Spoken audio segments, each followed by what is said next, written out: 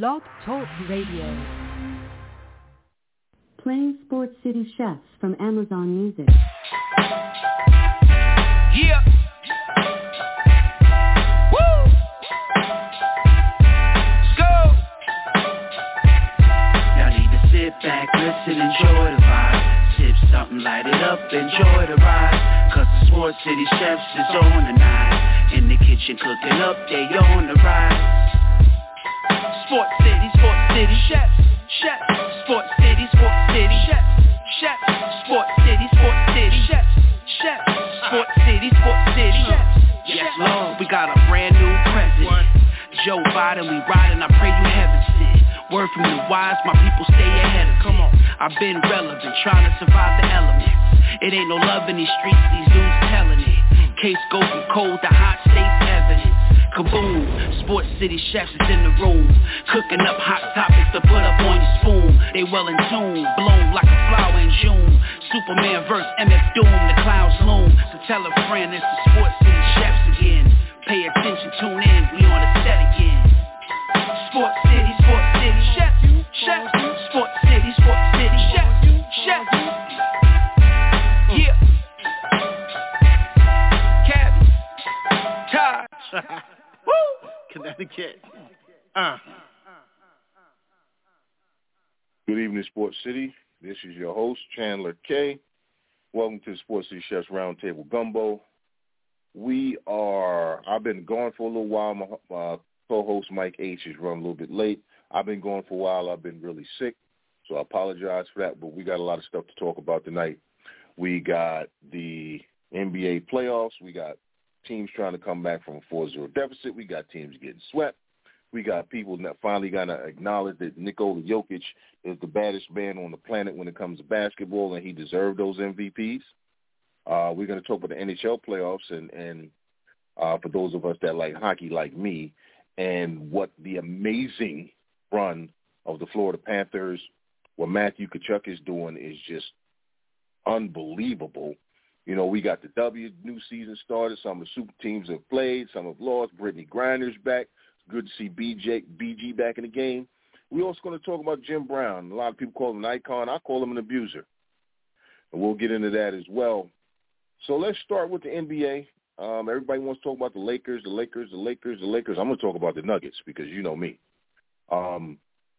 What the Nuggets are doing is really vindicating a lot of things about that team.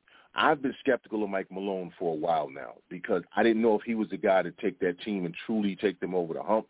Now, some of it had to do with the fact that his teams were injured when they got into the playoffs, but also had to do with it seemed like the only tool in his box was to call his team soft. You know, whenever something happened, something went wrong with the team wasn't playing well, we're soft. Dude, you got to get another tool. That can't be the only tool you use, and apparently when he stopped being Mike Malone and became Michael Malone, he started using more tools in his coaching toolbox because he's now motivating guys. He has,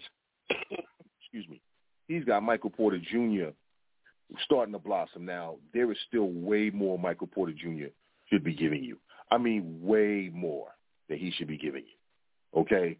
But at the end of the day, he's doing what he's doing. He's contributing to a winning team. I like what they're doing. So it's great.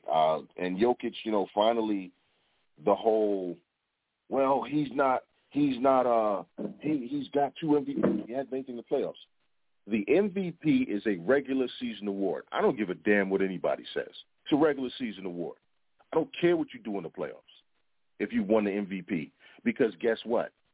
It's not a regular season, postseason MVP. It's the regular season MVP.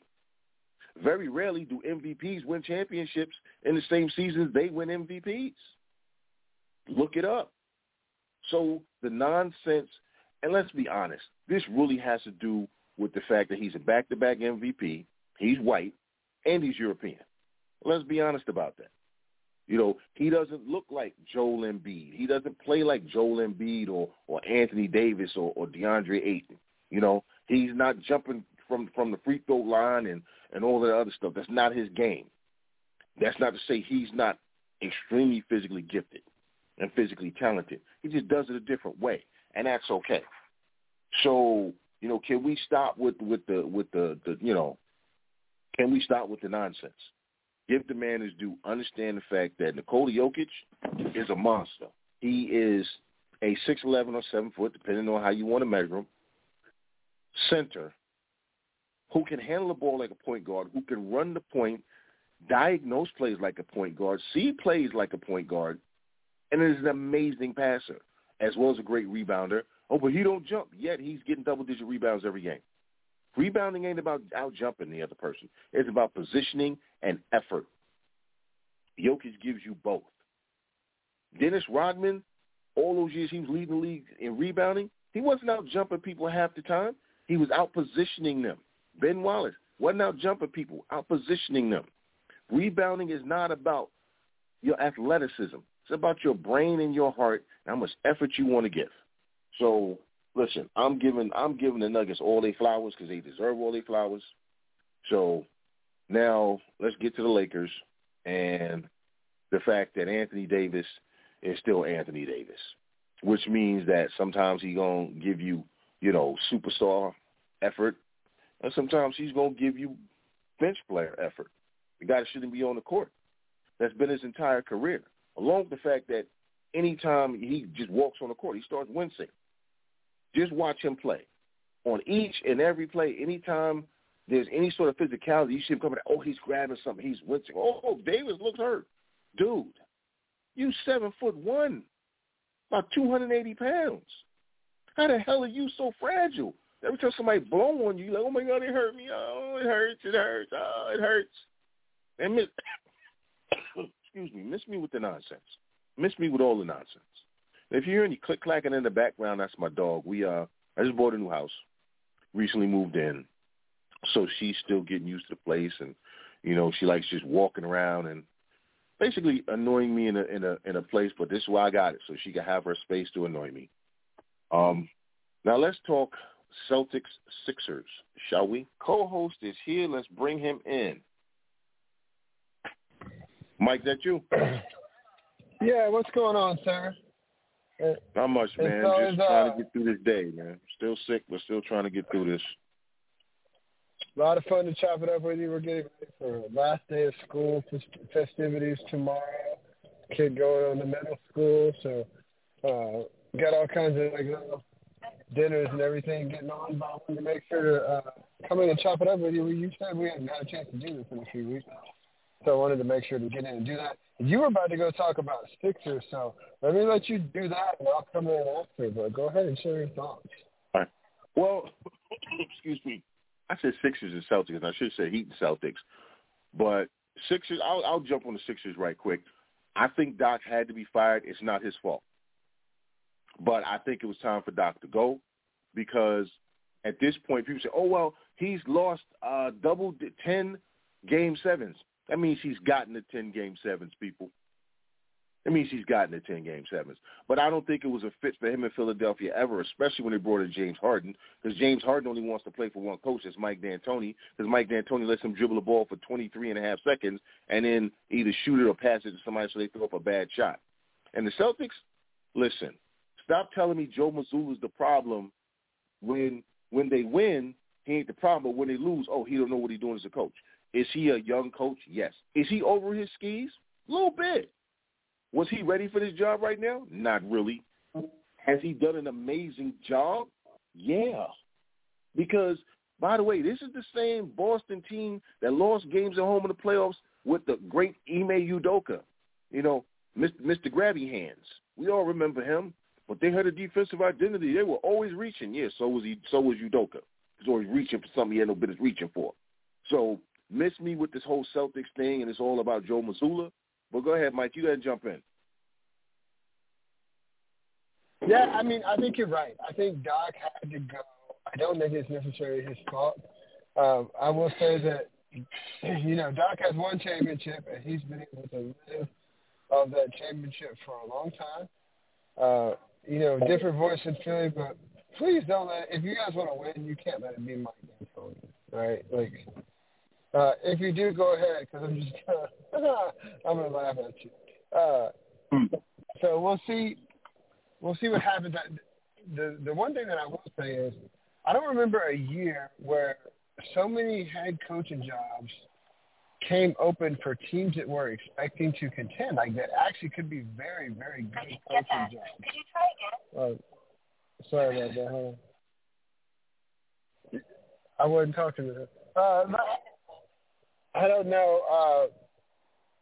Very many years where teams that were expected to possibly be conference finalists or championship contending teams all let go of coaches in one season. That could be some really that makes this upcoming coaching carousel more interesting to me. But yeah, to me, you mentioned the Celtics coach. He might be over his skis a little bit, but I think he's doing a good job. I think he's done as well as you could expect. Given the situation, and it's something that he could grow into, sure. I'd see him to continue to progress, but Eric Spoelstra is a good coach in Miami. The Celtics got back to what they were doing last night, which was getting out in transition, knocking down 3 balls.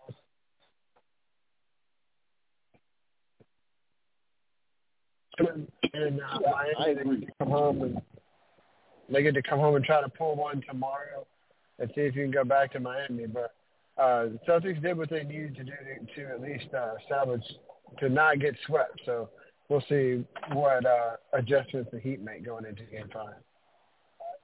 You know, it would be perfectly ironic if it was another Boston team that broke a string of no team ever coming back from 2003, and Jeter and A-Rod were the ones there that started it. Again, they just had to go to that damn game. Unbelievable. Because I honestly think the Celtics are going to do it, and then I'm going to have to live with that from Boston fans, that their Red Sox and their Celtics is something new the team has ever done. It's wicked hard. But, yeah, I actually think if Miami lets the Celtics win the next game, the series is over, Boston's going to win. And then they're going to get dog-walked by Denver. But, Mike, I didn't get to hear what you thought about the Lakers and the Nuggets. So I disagree with you on Game 5. I think Boston could win Game 5 at home and still go back to South Beach and get really dismissed. I think they can't let it get back to a Game 7 in Boston. But I think Boston could win Game 5 and Miami might still be okay. Just because it's never happened before. Please don't let it happen now. Because, you know, a lot of people were talking about the race to 18 with the Lakers and Celtics both having a chance to get that 18th title. Obviously, the Lakers just for me, so I'll talk about that in a second. But I hope the Celtics aren't that either. I ain't gonna lie. If I can't go, I don't want you to go. So I hope the Celtics don't get a chance for 18. Either go Heat, go Jimmy Bucket, go Eric Spoelstra, bam, all of them. Go eat. Let's keep the party going on South Beach. Listen, for the first time in many, many years, I'm actually rooting for the Miami Heat in a playoff series. Please knock out these lecherous leprechauns and get them out of the playoffs.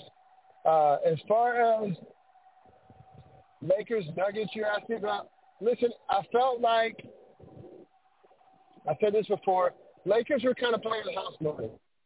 They got a 7 seed, make finals. A lot of people kind of writing off Denver saying they haven't shown me what they did now. They might as well be in Missouri because they showed me. They played well. Murray shot the ball well. The complementary pieces were good. The Lakers had a legit shot to win Game 2 in Denver. Right? The first quarter of Game 1 looked awful. Austin Reeves shot him back in the game, and they actually had a chance late in Game 1 to try to steal one. But in Game 2, they came out and did everything they needed to do. They made the right adjustments. They played good basketball. They led most of the game. The only thing they did not do was close it out, right? You had too many empty possessions with LeBron James throwing up threes and laying enough bricks to build a new suite at the top of the Pepsi Center. And then Jamal Murray on the other end of the court knocking down shots, making it rain like he was, Pat-Man Jones and getting in trouble with the clubs and that. So, listen, when they didn't steal Game 2, it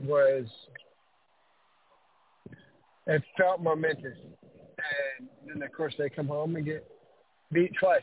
I was impressed that the Lakers didn't just fold in Game 4. They played hard. They competed. Denver's just a better squad. I think the Lakers have more to build on going into the offseason than they had the last couple of years. That roster looks a little less discombobulated than it did in previous seasons. So you got something to build on, so we'll see. And in all fairness, I think Darvin Ham did a nice job in his first year as coach with his staff. And, people say championship or bust, but consider what they walked into the season with and consider what the outlook looks like most of the season. I think as Lakers brass, you got to be happy with him. You got to be happy with some of the pieces you have.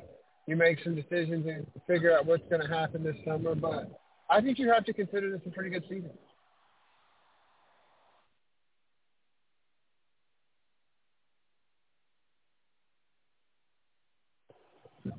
That's my thoughts on that. What are your thoughts? You watch Lakers Nuggets a little bit. What are your thoughts? Yeah, sorry, I was talking on mute. I think Darvin Ham did an amazing job, especially given what he was working with at the beginning. And again, I'm not going to say that Russell Westbrook is all Russell's fault. Listen, Russell was a bad fit. Everybody knew that except LeBron James. So I'm not going to pile on Russell Westbrook. When they finally got some players that actually fit, the team took off. Okay, great. I'm tired of the whole if. Listen, if ifs and buts was candy and nuts, we'd all be fat and toothless. I don't want to hear about the coulda, woulda, shouldas and what should have happened and what could have happened. And listen, they didn't get it done. That is the bottom line. They didn't get it done. They could have done a lot of things. They didn't. So at the end of the day, the best team won, and that's where I'm at with the Lakers. I think, excuse me, I don't think LeBron James is going to retire. I think he's trying to find a way to not play next season. Because honestly, I think he wants a year off. Because I think that whole thing of him playing with his son is still his goal, even though it might not be his son's goal, as he finally acknowledged. I forget who he did the interview with, but they were talking to him about that, and he said, well, that's what I want. He said, but it might not be what he wants. So he's finally acknowledging, and I, and Sirius, I think, had this conversation a while ago, where I said I didn't like the fact that he kept talking about it, but his son never said a word. Of course, that's a goal for him, but you're putting a lot of pressure on this young man, and maybe that's not what he wants. Maybe he don't want to play with you. Maybe he want to play against you. Maybe he want to play without you. So I think and I don't know how the contracts work in the NBA, but I think if LeBron James could find a way to buy out his option year or keep the option year maybe, but have the surgery, get put on long-term, injury reserve or whatever it is so the Lakers get a medical exemption, I honestly think he would do that. What do you think?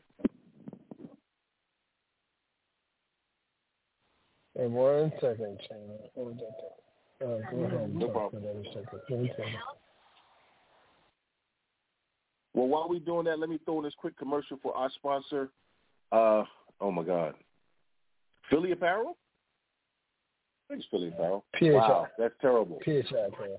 PHI Apparel. Thank you. For all Philly sportswear. Wow, that is a terrible job. I apologize to the sponsor. That is an awful, awful job right there.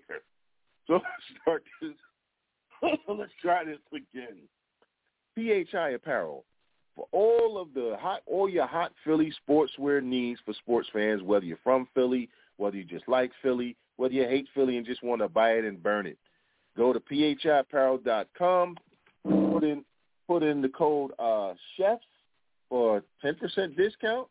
And, man, listen, some of the Philly teams do have some fire jerseys. I like some of the Black Flyers jerseys. I like the old school Phillies jerseys.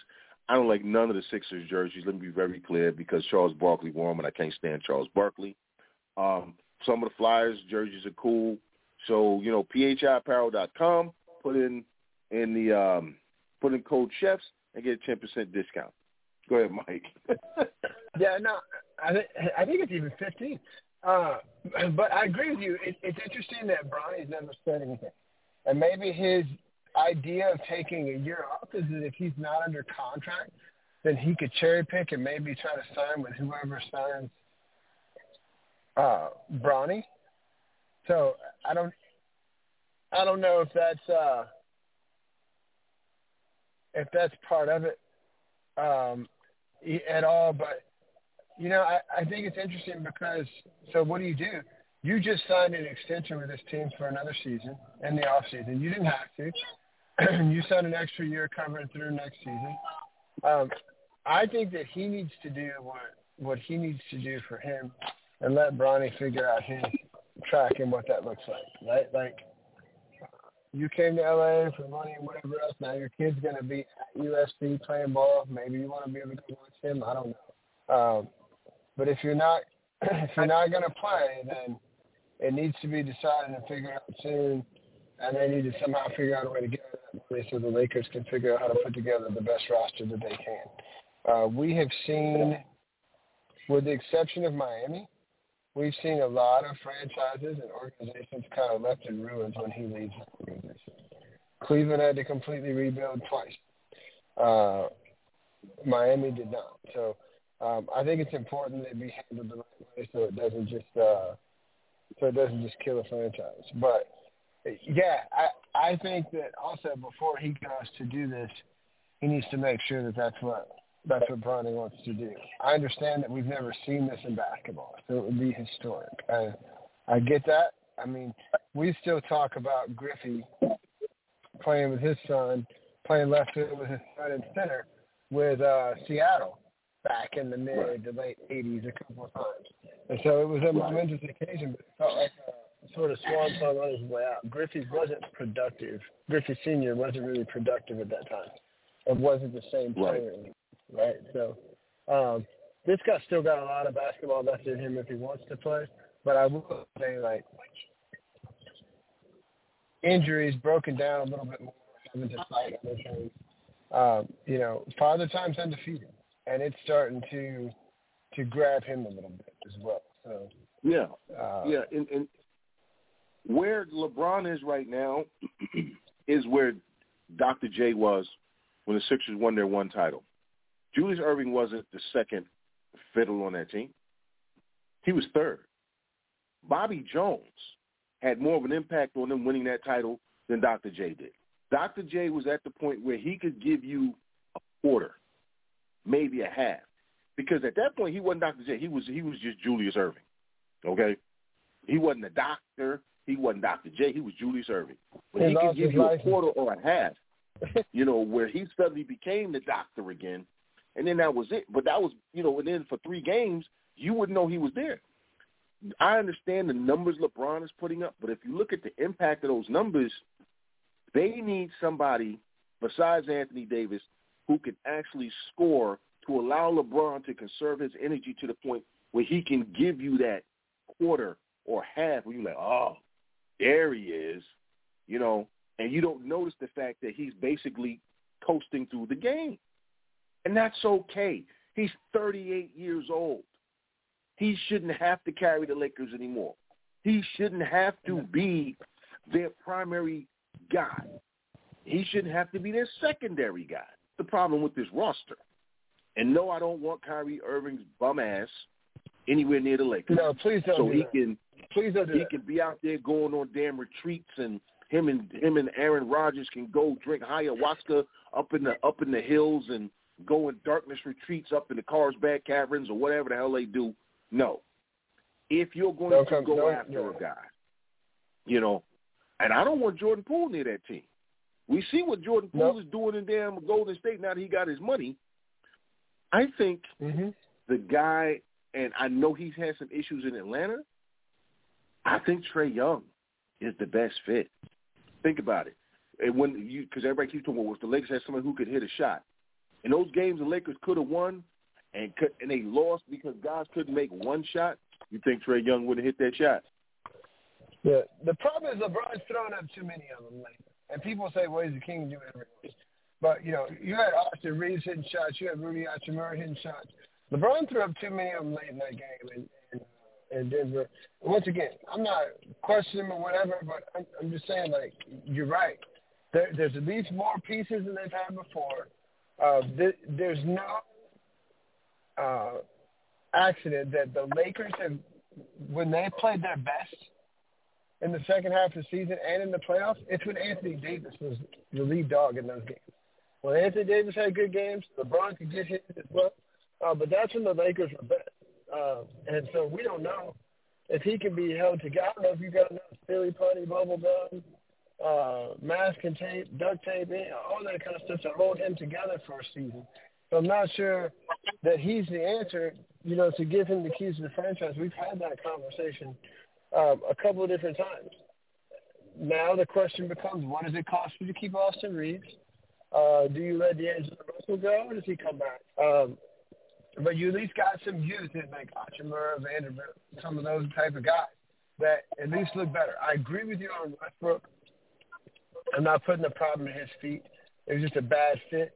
And unfortunately, the easiest way to try to fix that fit was to move him and work around that. So I never wanted to put, everything at Westbrook's feet at all. Yeah. But, I mean, listen, once again, they're at least a little better shape. Let's go to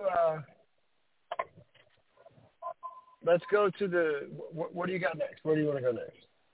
We can go W or we can go Jim Brown, icon or abuser. Dealer's choice.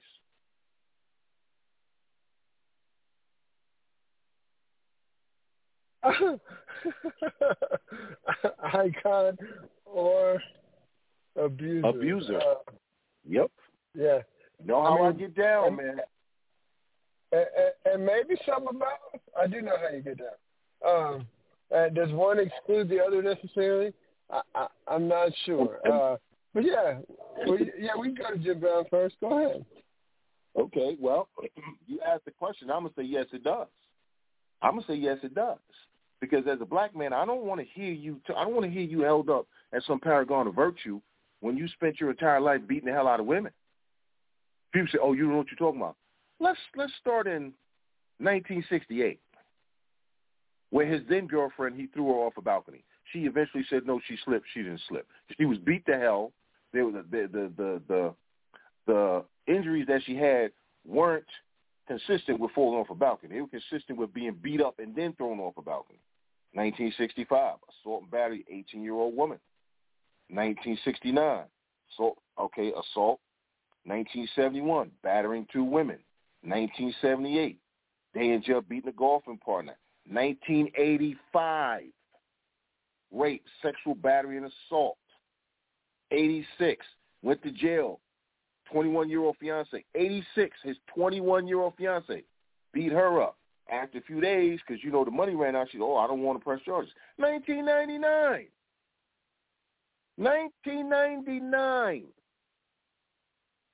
Convicted after working as frustration on his 25-year-old wife's car. She had previously said he was violent and abusive, but later said, that's not true, because we all know that victims of domestic violence will usually recant, unfortunately. Okay? So I just gave you 3 decades. I gave you 3 decades. Four. Wait a minute, 60, 70, 80, 90. You're right. I'm sorry, 4. And don't tell me, but he got acquitted or he got off. If every time you come to my house, you leave, and something's missing, you're a thief. I don't care if I can't prove it. I don't care if I didn't see you. If every time you come to my damn house and you leave, you're a thief. If every time I turn around, Jim Brown being arrested for beating a woman, you're an abuser. Period, in the story. So now we get to his whole American, and, he's teaching young black men how to be men. How the hell you teach somebody to be a man and you not one? Because you're not a man if you're beating up women. I don't care what you did. Civil rights. I don't give a damn about that. Stop putting your hands on women. Period, in the story. You cannot. I'm not holding you up some paragon of virtue when you're abusing women over four decades. Not one, not two, not three, not, okay? 4 decades. And nobody wants to talk about it. Well, we don't want to sully his image. What image?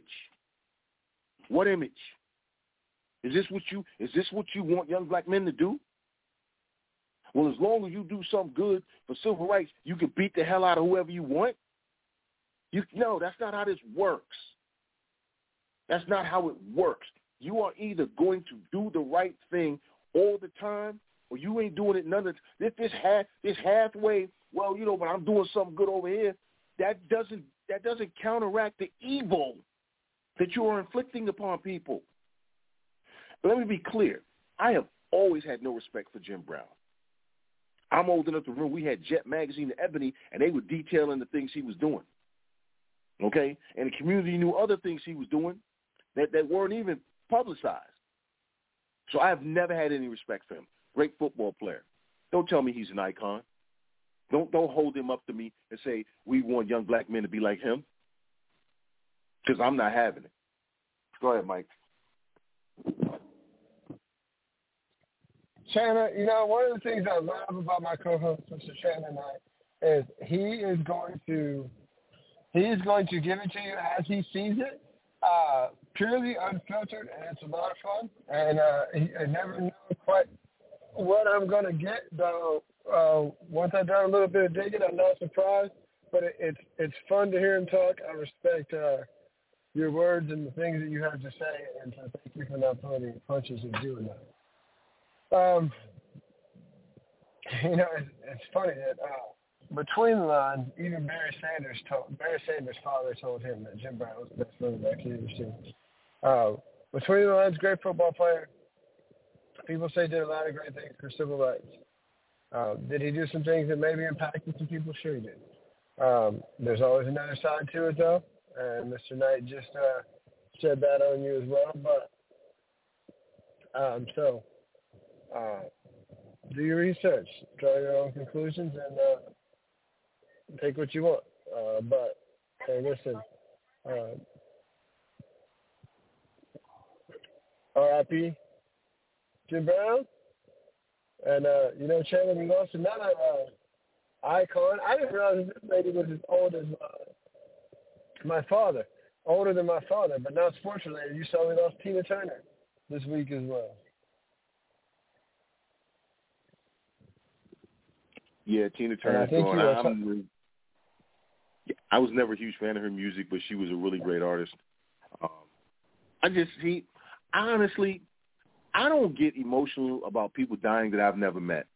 I don't. I never met them. I've never understood the concept of you never met this person. Right? You never met them. Oh, I can't believe such and such actor or athlete or whatever died. If you're a child, if you're, say, from 18 on down, I can understand you crying about a stranger you never met dying because you probably admired whatever it was they were doing. You were trying to do that in that particular field. I'm sorry. Once you get over 20 and you crying over an adult dying that you have never met in your damn life, I think something wrong with you personally. That's just me. Maybe I have no empathy. I don't know. But I don't understand the concept of boo-hooing about some stranger dying, and in the meantime, I got family members dying, and I ain't shedding a tear for them. But that's just me. Yeah, it's funny because I remember even being in high school. Listen, I used to listen to, as a kid, and I had the CDs taken from me at school because I didn't see the principal around the corner. I used to listen to Tupac in high school, right? Growing up, I was a fan of his music. Stood in line at the record store when All Eyes on Me came out, the double CD in '95. Stood in line in the record store to buy that, to be one of the first to pick it up, and bumped it. Listened to a lot of this stuff, But when Pac died and a couple people called me crying, I just didn't get it. Like, I understand impact or whatever else means, but I'm with you on that. If I haven't met you and or don't have that type of relationship with you. There are too many people close to me that I have met and know that I've broken bread with, shared like a serious bond with, like, that's where I shed so many tears. But if it's somebody I don't know, like, listen,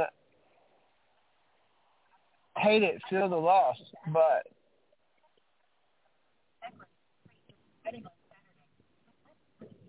yeah, well, now that I've pissed a lot of people off, let's talk about where you want to go. You want to talk W? You want to talk baseball? Let's go W first. Share your thoughts on the beginning of the season. Let's see. I loved with the new season. You know, I don't have a problem with super teams. I know the Liberty lost their first game, and I thought that was great, honestly, because they're finding out that, yes, you have great players, but just because you have great players don't make you a great team. Great players a great team does not make. Great teamwork makes a great team. So I think the best thing that could have happened to Liberty, and obviously I'm a Liberty fan, I think the best thing that could have happened to them was them getting, and they got slapped. Okay? That wasn't just no loss, dude. They got blown out. So I like that. I like the fact that Elena Delle Donne is healthy and playing. I like the fact that she got that fine the other day. Cause she's like, listen, I ain't no rookie. Y'all better stop calling these fouls on me. Listen, this season is going to be amazing. What's her name from University of South Carolina? Her name just left me. Aaliyah Boston. Aaliyah Boston is the truth. Boston, yeah. She's the truth. Now, the Fever aren't winning, but she is the truth. Okay? She's already had a double-double, and she was double-double queen. All right? And she is the truth. And for me, I'm so glad to see Brittany Griner back. If you don't like Brittany Griner, you know what? You're allowed to not like Brittany Griner. You're allowed to feel however you want to feel about any subject in the world. I spent close to 2 decades of my life defending every single person's right. Everyone's, the ones I agreed with, the ones I didn't agree with, the ones I liked, the ones I hated. Defending their right to feel how they feel, say what they want to say.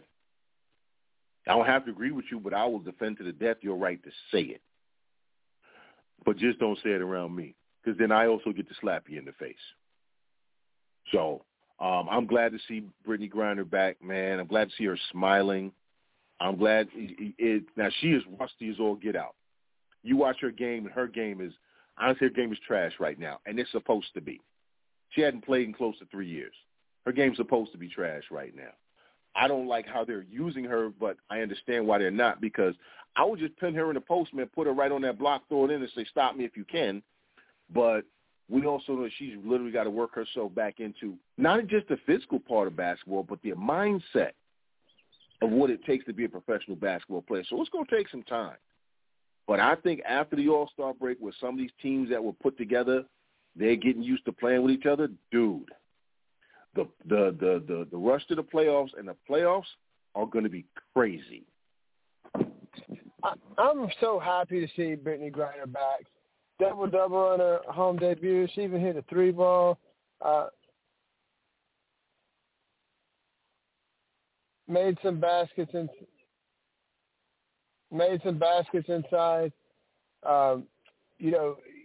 Just to be back and to be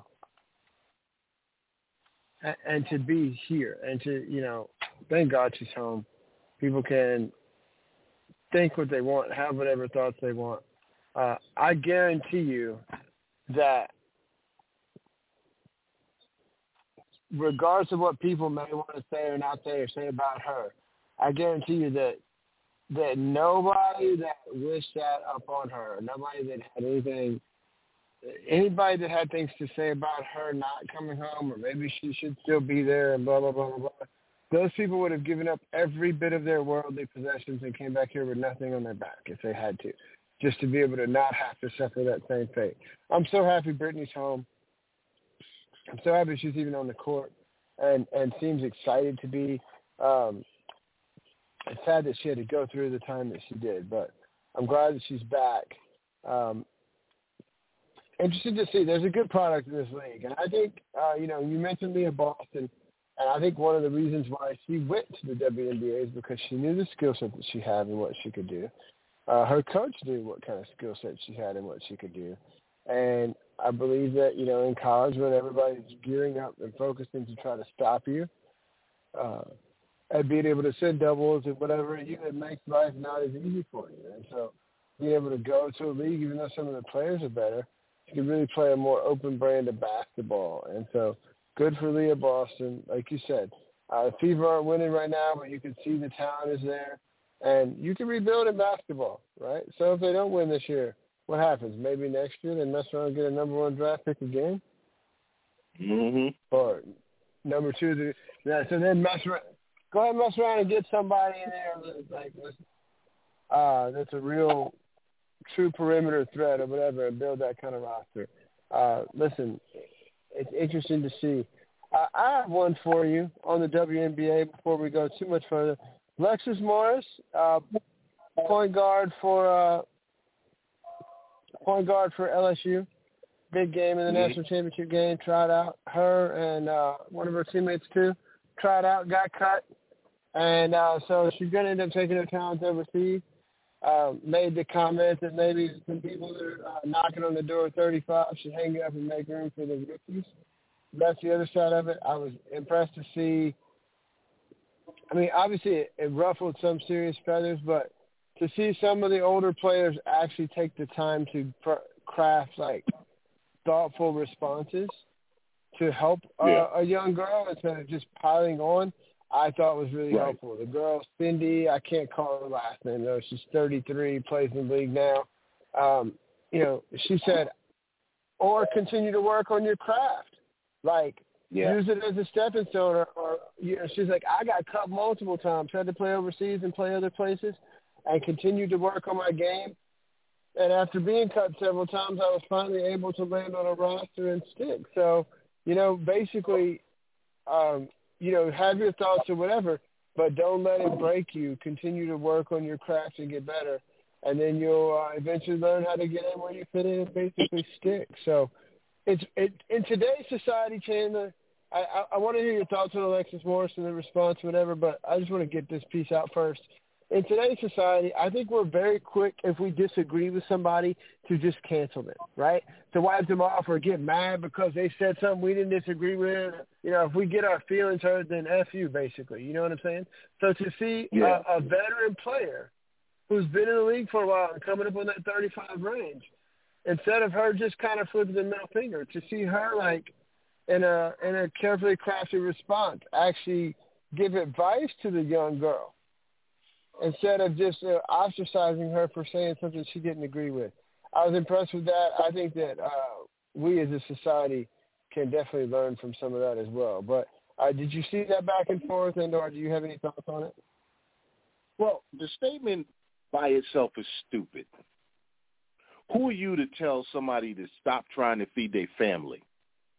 Because if they're 35, they probably got a family. So they should stop trying to feed their family and keep living a lifestyle they become accustomed to so you can have a spot. So on its face, it's a ridiculous statement, spoken by somebody who hasn't had to work hard for a lot, apparently. Okay? The things have kind of come easy for her. Now that it's getting a little hard, now you're saying, but y'all supposed to give me this. Don't you know who I am? The fact that people were willing to acknowledge it was stupid but still try to educate her, I think, is admirable. Because, see, I can tell you what you said is stupid and then talk to you and say, this is why what you said is ridiculous. This is why. Maybe, did you ever think about this? Did you think about that? I mean, does she think she's the only person who ever got cut and didn't get to make a league? The problem is society. The problem is the fact that there's not enough teams. It's not about somebody 35 holding on to a spot. It's about the fact there's not enough teams. Why aren't there enough teams? Because we've spent 20 years trying to minimize women's basketball. We've spent 20 years trying to act like nobody watches women's basketball when obviously people do. What I hope is what she gets from the responses is the fact that she needs to grow up, but she also needs to open her eyes and take a look at the entire macro view of something before she makes a statement. You know what I'm saying? I'm not saying she shouldn't have. I understand why she said what she said, but does she understand why there's no spot? Well, and from what I heard, two things. A, she realized she was responding out of emotion because even though there's some other responses to it, it didn't take her long to take everything down. There's also some other conversations and interviews in the aftermath that just said, I get it. I wish there were more spots. And so I am going to continue to work on my talents, and I'm going to take this as – because the girl has had some adversity. She's got bounced off teams. She got kicked off Kim Mulkey's team at Baylor a few years ago. And she has really, grown up and been more of a leader over the last couple of years and shown some maturity. She was on both of these teams at LSU and was able to really kind of settle in and do a really good job for this team. And so that being said, I think, maybe her maturity wasn't what some other people's was at 18, 19 years old, and that's why she had some trouble at first and got in some different situations. And so I do think that she will learn and grow from this. And I do think that she gets it, especially after reading some of those feedbacks from comments that I've seen from people. I think that she does. And once again,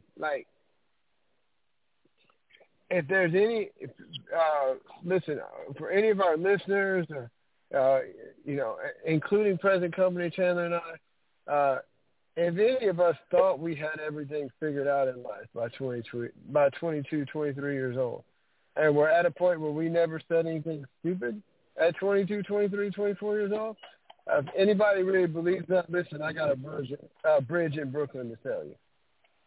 The difference today is in this social media time, everything is so much more blasted. You know what I'm saying? Everything is so much more everybody hears it.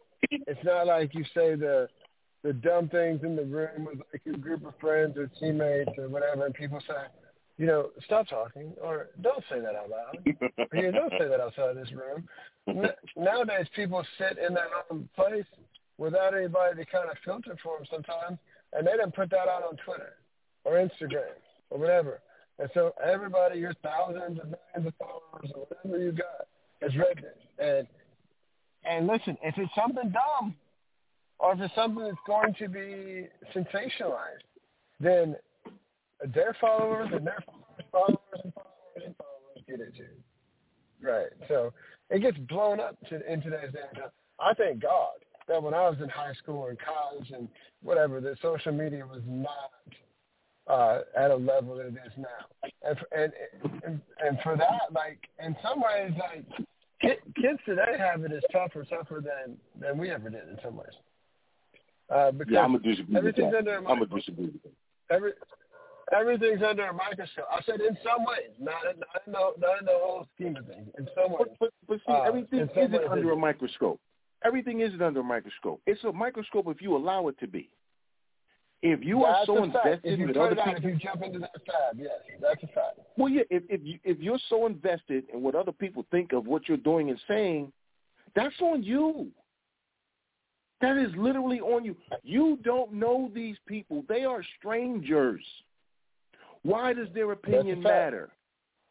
Why does their opinion matter to you? My child's 12 years old, no Facebook, no Instagram, no TikTok. We're not doing anything right now. And even at a point in time when he does some of those things, you can put posts from time to time, but, the message that I'm always going to give to him is be too busy living your life to have to post about it. Yeah, I mean, listen, if you put something out there that's harmful and hurtful and stuff like that, I get it. But other than that, if you were just talking about your life and how you feel about things, right, wrong, or indifferent, you could be totally off base. Oh, man, everybody came at me. So what? See, you can't cancel anybody unless they allow you to do it. You can't cancel me because I won't allow you to. Because I have a Twitter account. I say what the hell I want. When people don't like it, they come for me, and I tell them, don't come for me unless I send for you. I tell them what I think. I call them a clown, and I block them. So they can't even respond. I'm petty like that. I'm going to get the last word. And now you're mad because you can't say nothing to me. That's how I get down. I don't care what strangers think of me. I really don't. I care what the people that matter to me think of me. I care what I think of me.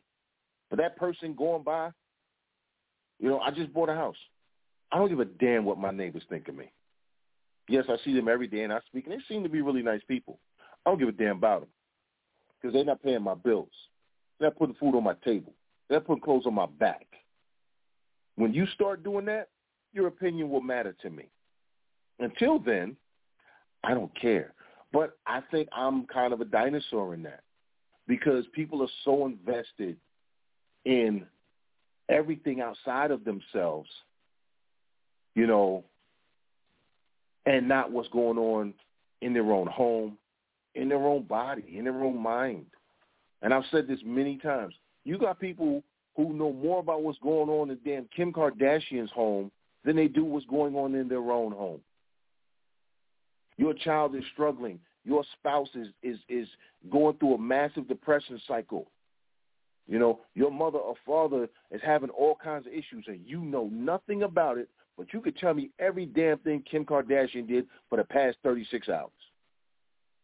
That's a you problem, not a me problem. That's not a society problem. That's a you problem because you choose to be dumb.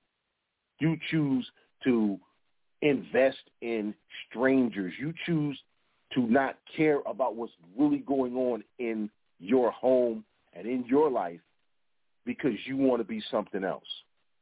Why? What's so wrong with you? What is so wrong with you that you have to live vicariously through someone else? That's the question I have.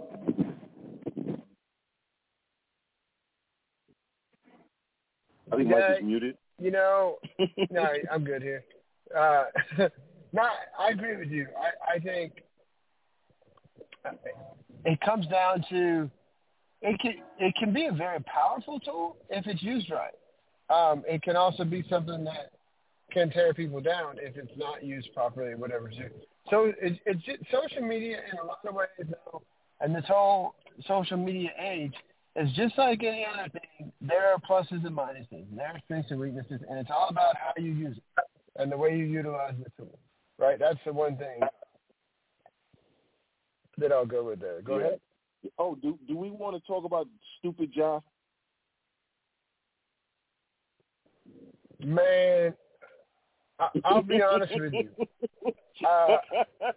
The news came out when Thomas Snow on Sunday morning. He got mentioned a couple of times by me and Sirius last week and then on our Wednesday show. But this is your time. I mean, this is your moment. If you want to make a couple comments or say anything related to this foolishness, then please go ahead. I will say that do you remember the first time we talked about this? And I talked about the fact that him going that camp, that wasn't enough time, that they didn't give him enough time away. And then I said what I was afraid of was we were asking a 23-year-old to change everything in public and expect him not to make mistakes. Now, I'll just speak from my own life experience. As people that listen to the show, they know my story. They know that I spent a lot of time out there drinking and drugging and messing up my life. When I finally decided to try to get my life together, it was not instantaneous. I failed many, many, many times. It wasn't because I didn't want it. It wasn't because I didn't care. I literally was trying to change everything about me. Everything. From how I thought about myself to how I thought about other people, to how I thought about life, to whether I cared about me, to understanding that I can't care about anybody until I care about myself. To trying to figure out who the hell I was. And I started that journey at, 48. I started it at 48. And trust me, I'm not remotely close to being good. I just have more tools now. And I use my tools now. So if I'm about to step to the side and screw up, now I call somebody I can put, hey, man, listen, I'm struggling. We're asking a 23-year-old who has no tools, who has no clue. He doesn't know who the hell he is. He's never had to really sit down at 3 o'clock in the morning, that time when some of us, we wake up and you laying there or you sitting there or you going to get some water, and all of that stuff that you never want to deal with is there now. It's just you. And those thoughts or those fears or whatever it is that you avoid consistently. And now you can't avoid it. Those conversations you have with yourself that you're scared to tell anybody about. We're asking this young man to do all of that, in the public eye and not make a mistake. And I told you then, he was going to make a mistake. It was inevitable because that's part of the process. Change is not linear. Change is not linear. Think of who because you human are beings today. are perfect. Exactly. Think of who you are today and think of the things, the failures, the missteps, right? And think about how if those things hadn't happened, you wouldn't be who you are today. They had to happen. So I expected him to screw up. I wasn't surprised. But this rush to lynch him, this social lynch mob, shame on all of them. Shame on them. Because, we care about him, but he needs to be suspended. Blah, blah, blah, blah, blah, blah, blah. Where was that when the NBA, don't tell me about David Stern and, he lied to David Stern. Mike Silver, David Silver, whatever the hell his name, Adam Silver. Adam Silver. Is it Adam Silver? Adam Silver. Thank you. He knew damn well. And I think he's back. Long John's grandson. Yeah, he knew Ja was not ready to be back. He knew 8 games wasn't enough, but he wasn't about to let that prize-winning, money-bringing-in, fatted calf sit out. Nike knew, but they wanted to sell those damn shoes. Powerade knew, but we got to sell our product. And now that you made some more money off them, now you can sit them on the side. Well, we going to pull your shoe off the page. But they still selling it, though. You can still buy it. Powerade ain't running the commercials, but you can still buy Powerade with his picture on the label because they still making it. The NBA is going to suspend them, but I guarantee you when they do those promos, NBA on TNT, you're going to see Ja highlights. So don't tell me you care. Shannon Sharp and all of you talking this. Don't tell me you care, Mike Wilbon, when instead of excoriating this young man who's on a journey and who should be making mistakes on this journey, because that's how you learn, you didn't say nothing about damn Adam Silver letting him back in after 8 games, but now you want, he ain't going to buy those shoes in my house. Told my son, you better not spend no money on them shoes. Or a bunch of hypocrites and liars. This was necessary for him. This was necessary. It needed to happen. And you say, why?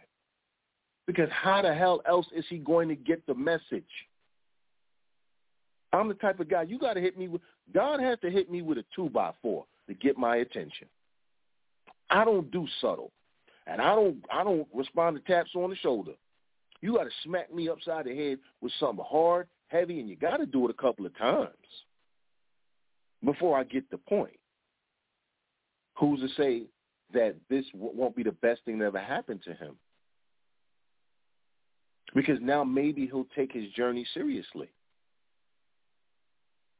Now maybe when he looks at his child and he sees himself reflected in the eyes, he'll ask himself, who am I really?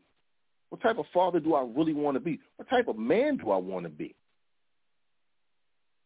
Who do I want to have around me? You know, all of those questions that he wasn't willing to ask before, he going to ask them now. So my question is, why was this a bad thing? Why was somebody making a mistake that it was inevitable that they would make a bad thing?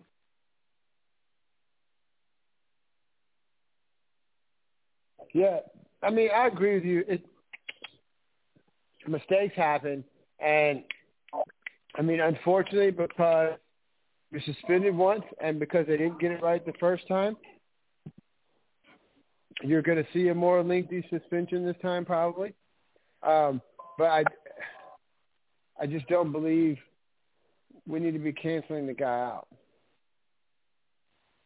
No. What they should be doing is trying to help him by, instead of talking about him on the air, you got money, people. All you talking is, y'all got money. Y'all know his agent name. If you really wanted to go sit down with him, you can show up at his door. You can find a way he lives, show up at his door. Hey, man, I want to talk. If you go to my house, I want to talk.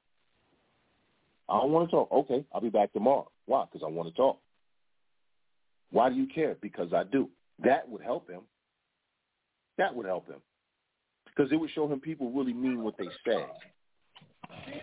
But all of this reaching out, because I'm on a talk show, and, oh, John, man, I really hope, and I really want you, yeah, man, miss me with all of that. Miss me with that. I sure wish I could talk to him. You could talk to him if you want. You could get tickets from LeBron James to a damn Laker game, but you can't get it. You can't get a sit down with John Morant. Okay. Yeah, exactly. No, if you want to, you can. There's plenty of mutual connections. There's plenty of ways to make this happen. If you're not talking to him, it's because you'd rather talk at it behind a lens and make yourself look important. And that's your preference versus actually sitting down and having a conversation with him.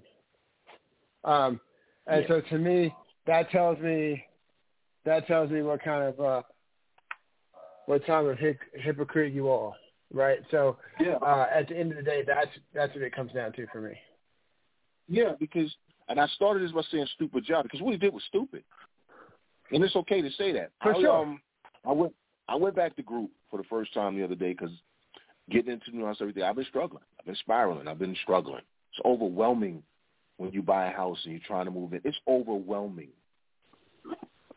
And I'm in the group, and one of the guys pointed out to me, because I went on this huge rant, and I kind of just vomited all of my stuff, which is what you're supposed to do in group, by the way. Anyone who goes to group should know this. You take all your trash to group and you dump it in the middle of the floor and you leave it there. If somebody else wants to pick it up, you let them pick it up, but don't you damn pick it back up. That's the purpose of it. You don't ever let anybody else tell you different. The whole purpose of group therapy is to dump your stuff, vomit it up, whatever term you want to use, right in the middle of the floor and leave it there. Right. To get it off, what one of the guys said to me, off your system, move on. Exactly. What one of the guys said to me, he said, you know, Chandler, he said, I heard you say a whole lot of I. He's like, really? So God ain't had nothing to do with what you got? It's all about you, huh? What you got to do and what you got to do. And I said to him, you know, when it was over, I said, I appreciate you calling me on that. Because I try not to do that, but I caught myself up in the spiral of I didn't get where I am today by myself. I had help. I didn't do this alone. So now suddenly it's all about me. See, it's okay for somebody to call you out on your nonsense. It's okay for somebody to say, you know what, man, you full of crap right now. All I hear is somebody whining and moaning. And I was. Was it valid? Yes. Doesn't change the fact that I was whining. Don't change the fact. And that's all it is, man. If people would just talk to people, these guys, when they have these issues, just be honest with them. Listen, what you did was stupid. Now let's talk about why you did it. Instead of this whole harangue and suspend and babba-da, and you better get it right this time because we gave you 10 games and now, that's not how change works. But anywho, let's get into some baseball, man. I'll get off my soapbox for the night. Yeah, interesting watching things go on in Major League Baseball.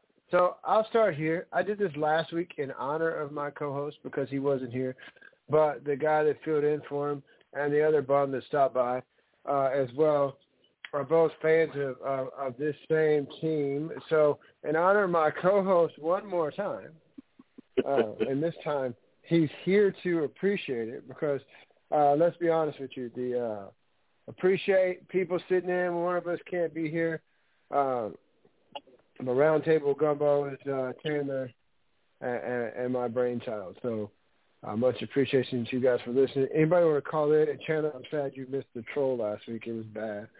929-477-2759 is our call number. It was rough, Chandler, last weekend. So last Thursday, we had a redneck try to come in and ruin the whole show with a white man's agenda. Wouldn't do it. But anyway, I digress to say, how about your Yankees, man? They appear to be playing a little bit better. You got Judge back. He's been raking since he's come back. Harrison Bader's playing a solid center field. Glaber's doing what he's doing. Like, what are your thoughts on your Bronx Bombers and where they're at right now? What's going on with it? They're a third-place team playing like a third-place team. This is a damn near $300 million payroll, and you're running Clark Schmidt and Willie Calhoun and Jake Bowers. Oh, and tomorrow you're starting Randy Vasquez, who's never started a game in the major leagues in his life. And you just lost again to the Orioles 3-1 because no one can hit besides Aaron Judge. This is that Javier's cousin? Is that Javier's cousin, Randy Vasquez? He might be. I got to check. I know he's from the DR. I'm really just being sarcastic right now, just because Javier Vasquez. I know. He might be, though. I think he was at the Yankees for a minute. I want to say Javier Vasquez even spent a little bit of time in Atlanta in his career. Yeah, he did. Yeah, actually, as a pitcher, he was good. As a human being, he's a POS, but that's a whole other conversation. Yeah. The great Javier Vasquez. Yeah. This is a third-place team, man. It's a $300 million payroll, and you'll be lucky to make it as a wild card. And listen, the Rodon thing, that can happen to anybody, okay? But how do you not have any other starters when there were starting pitchers out there that you could have brought in, but you chose not to? It took you 2 months to DFA Aaron Hicks. You were counting on Franchi Cordero. Franchi Cordero was one of your big moves. Okay. I told you guys Anthony Volpe is a lot of flash. But he makes a lot of basic mistakes. He's not a good shortstop. No, I'm sorry. He's not a great shortstop. Stop trying to tell me he is. He is a good shortstop. Oswaldo Peraza is a great shortstop. We have watched Anthony Volpe make mistakes that have cost his team runs because he's making errors behind bargain basement pitchers who can't overcome the errors. Yes, Glaber's hitting. And he's still a basic second baseman. You should have been trading him for pitching. You did not. Why is Josh Donaldson still on this roster, but now you're trying to bury him on the injured list? That's not fair to him. It's not fair to the team. But you have no spot for him because you got 75 infielders, but no left fielder or no pitching. You're running Oswaldo. You're running Ron Marinaccio out there like he's the second coming of Raleigh Fingers. This team is trash. It's trash. And it's about time people acknowledge the fact Brian Cashman built a $300 million third-place team.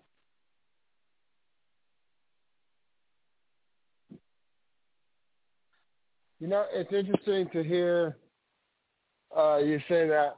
I feel like they've done pretty well matching up against Tampa the last couple of weeks. The Orioles series has been interesting.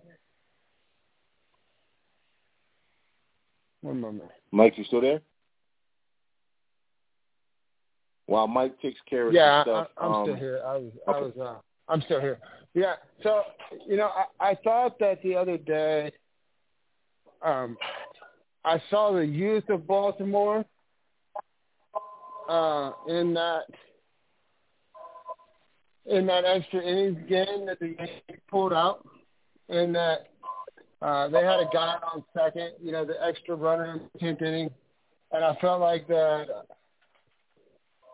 Baltimore did a lot of, let's try to hit the ball at the ballpark even though we got this runner at second base, instead of trying to get it over an inning and see what damage you can do, like, beyond that, right? Like, so that was something that really jumped out at me in that game the other day. I thought that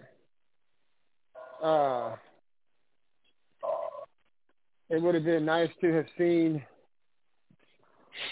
them make an attempt to get the runner over or move him on or whatever. And that's what the Yankees did to pull that game out. And I think that's just experience versus not. But, you know, I kept saying about Baltimore, I think they're going to take a step back before they take a step forward. So go ahead and hit on that other team in that division right now. I think the question, they've been better than I thought. The question with Baltimore, because they've got some more really good players, like, on the brink too, on their way up. Mm-hmm. But let's not confuse ourselves. Baltimore losing, they were able to make some good draft picks and really kind of rebuild that system. And, you know, Adley Rutschman, Anthony Santander, Ryan Mountcastle, Grayson Rodriguez, Gunnar Henderson, that's just the tip of the spear. There's more coming. So the interesting question for me for Baltimore is, can they trade well? Now we know they can develop. But to me, at this point in time, if there's a team that really, like, starts to see themselves out of it come July or needs another bat, can you make a move or two and bring in a starting pitcher or two to add to that rotation? Everybody's thin in pitching. I don't think it's as easy to acquire starting pitching as it used to be. But can you make a move or two and bring in a couple of arms to add to that rotation?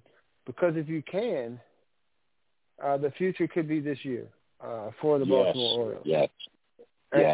And then you take and look at the fact that Tampa, who I'm not sure if they can hit over the course of an entire year, but they've also had a couple of major injuries to key cogs from their pitching staff.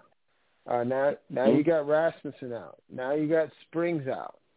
Toronto is still having trouble pitching. They can hit the ball, but they're still having trouble pitching. Manoah got lit up again today. He has not been very good this year. Jose Barrios is starting to settle down a little bit. Kikuchi's been up and down. Bassett's been what he is. They don't have Ryu back.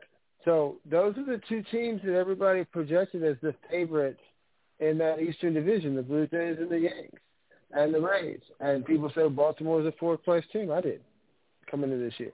And they may still be, but the future's now for Baltimore. Like, this is your chance to grab it and seize the moment in the American League East. And I think that, it's there. But you're going to have to show me, I know you can develop, but now can the GM and can this organization trade effectively and get what they need to be able to get over the top? Because I think the opportunity is there. It's hanging there for them in Baltimore. All they got to do is reach out and grab it. Yeah. And the guy right now, see, this is where, again, I hate the way some of these GMs, they're hesitant. The guy to go get right now is Lucas Giolito.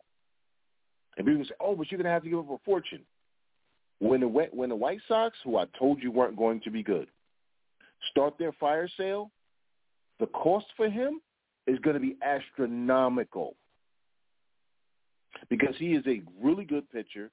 He's still got team control. He is a really good pitcher. He has ace-type stuff. He's not an ace.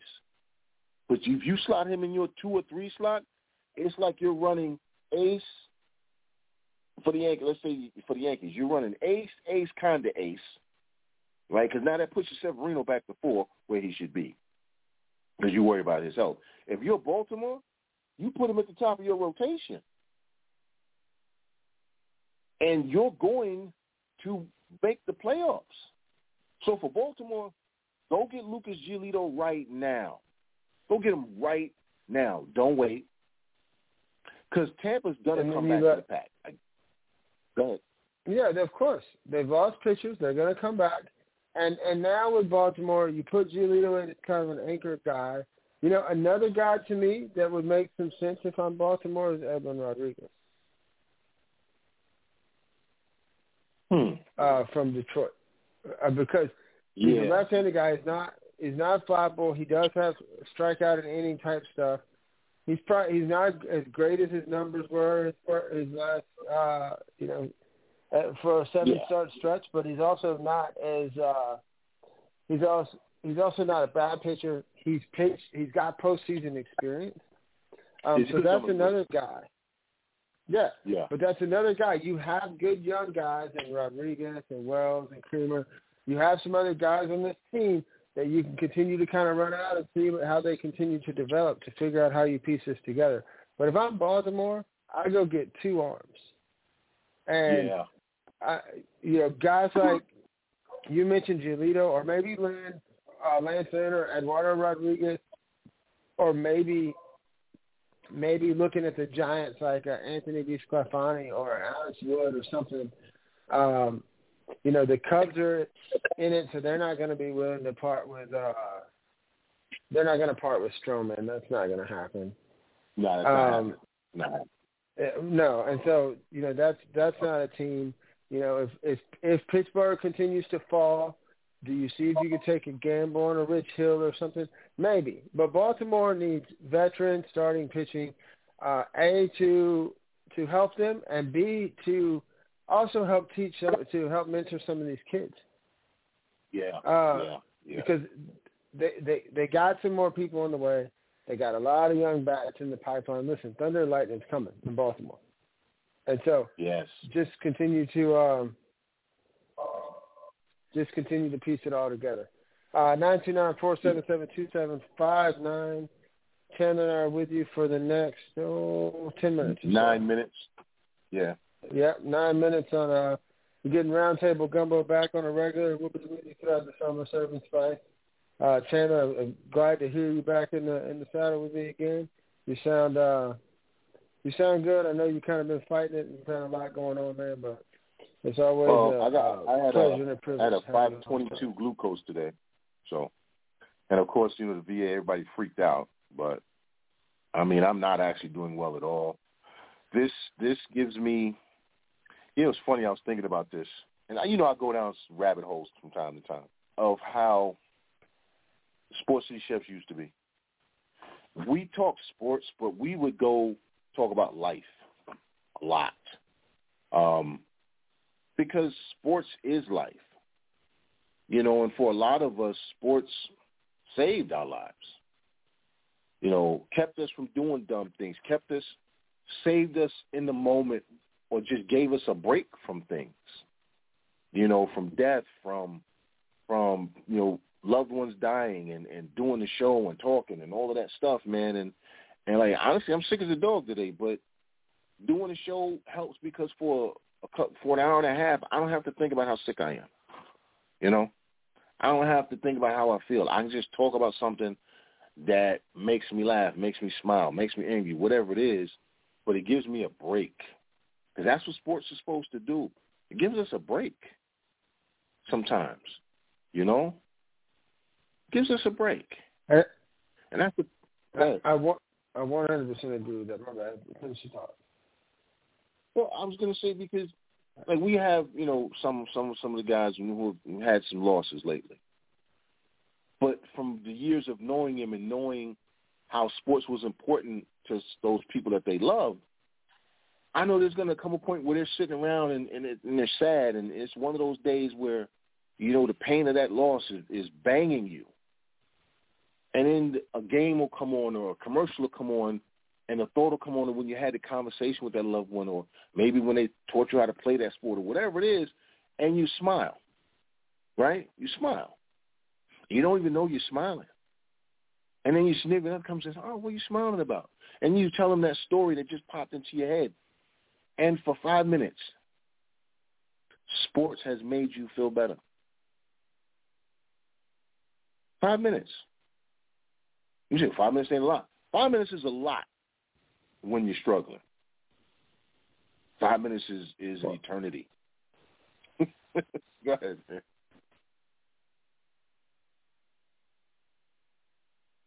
Go ahead, Mike. You know, I agree with you. I think it is a break from life. Life can be hard. It can have its challenges. And I think the other thing that sports does is it sometimes allows people from different backgrounds and different upbringings and with different perspectives to find common ground and learn from each other as well. There were people on sports teams that we grew up in different neighborhoods and whatever else and became the best of friends and really learned to relate to each other and understand each other on a different level that without sports, we would have never had that. And neither one of us would have grown to the extent that we grew as people, right? And so I look at that, and we always say the Sports City Chefs family. A lot of ways we are, because when you think about, like, there are guys that on certain sports teams, you end up spending a lot of time through the course of the season, you end up being around those guys and spending more waking hours around those guys than even people in your family sometimes, right? So, you know, I love that we get to come together on this and share perspectives and talk. You know, Chandler and I didn't know each other from Adam. The first time he called in to the time of Sunday morning brunch, famous plug, 11 a.m. Eastern on Sundays. Check it out. Me and Time was coming at you with the weekend's news and information on things going ahead. But we chopped it up on there, and he called into a couple other shows, and then we kind of went back and forth with each other a couple times, and then we were like, well, let's do this together, right? And so we started doing this show together, and like I said, man, I always look forward to it. And, you know, I check in with you from time to time in between, and I always say, man, my phone's always open. And so I definitely appreciate you, and I appreciate the working relationship, but, you know, the friendship that we're continuing to build. And you know, we can always take a few minutes and talk about life, because without life, there's no sports, right? Like, and at the end of the day, like, you know, that's where it all begins and ends. So, but glad to be able to chop it up with you for a while. And you're right. Like, sometimes people say 5 minutes isn't very long, or this isn't very long, but sometimes that's all it takes. And just that little bit of break or that little bit of diversion, talk to somebody. Yeah. Definitely appreciate that. The Braves took care of the Phillies tonight. I'll say that. That was good to see. Dodgers, man, I say you better get them now. Might be a little bit too late. We'll see. We'll see how long Urias is out, but the kids are starting to kind of settle in for them. And so they're going to mess around and figure out what they got in some of these kids, and then figure out what direction they want to go money-wise later on. So the Dodgers are still doing their thing, right, like in the National League West. Yeah. Diamondbacks are fun to watch. You got a chance to watch Corbin Carroll any? Oh, man, listen, I told you that the Diamondbacks were going to be – I wasn't sure if they were going to be good, but I knew they were going to fight. That is a very talented team, man. That team has a lot of talent, bro. Man, listen, if they manage to put it together, listen, it's going to be a problem. I love that team. Love everything about it. that team's a lot of fun.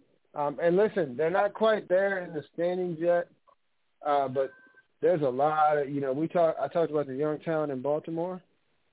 Some of it from development and some of it from trades. There's a lot of budding talent coming up in Cincinnati, too. Yeah, they got to get a better manager. They do, but they're taking a look at the players. They recently called up the shortstop McLean. They got the kid Christian Encarnacion. There's a lot of talent. Ardela Cruz coming up in the system from Cincinnati. They got a lot of good young arms too. So, and then the other Central team, the Cardinals are starting to turn things around a little bit after a really, really slow start. They're starting to bounce back and turn things around a little bit too. So. We'll see. The Mets have been playing a little bit better lately until they ran into the Cubs this week. Yeah, they kind of got a hand to them. Cubs have sort of been up and down. Shohei's doing Shohei things. A kid to look out for with the Angels too is this Mickey Moniak, number 1 overall pick. Kind of struggled in his previous stop, but he's looking like he's settling down a little bit. So he was in Philly is where he was before. So I think he was part of the Logan O'Hoppe trade. But just keep an eye out for him. This is a team that, the Rangers are doing exactly what you and I said they were going to do, though. And some of this is without DeGrom. Chandler, we got about a minute and a half left. Do you have any other closing thoughts or things you want to throw out before we get ready to sign off and shut the doors here? No, a lot of fun tonight, man. Appreciate you showing up, and I'll see you next week. I appreciate you starting off for me. And like I said, we got all the end-of-school stuff going on, so just trying to pop in here. Been riding around the car for part of the show, so my apologies if the audio quality has been a little less than stellar this week, but glad to be able to do this as always, man. Check out the blog, the website, all the things we got going on at sportscitychefs.com. Barbershop on Clubhouse, man. We got a house open and we got some rooms from time to time, so just hit the notification bell so you can be notified when we open up stuff. We got the Callers Cookout on Wednesday night, the time of Sunday morning brunch on Sundays. And then we also have a front office show, I think, coming up very soon as well. And Chandler and I bring it to you on Thursday night. So we say in Louisiana, man, they bon journée, and as Thomas always says, we sign off, man. Tell a friend to tell a friend that it's the chefs again. And if they don't know, well, now they know. Sports City, chefs. Sports City, chefs. Sports City, chefs. Sports City, chefs. Kaboom, Sports City chefs is in the room, cooking up hot topics to put up on your spoon. They well in tune, bloom like a flower in June. Superman versus MF Doom, the clouds loom. So tell a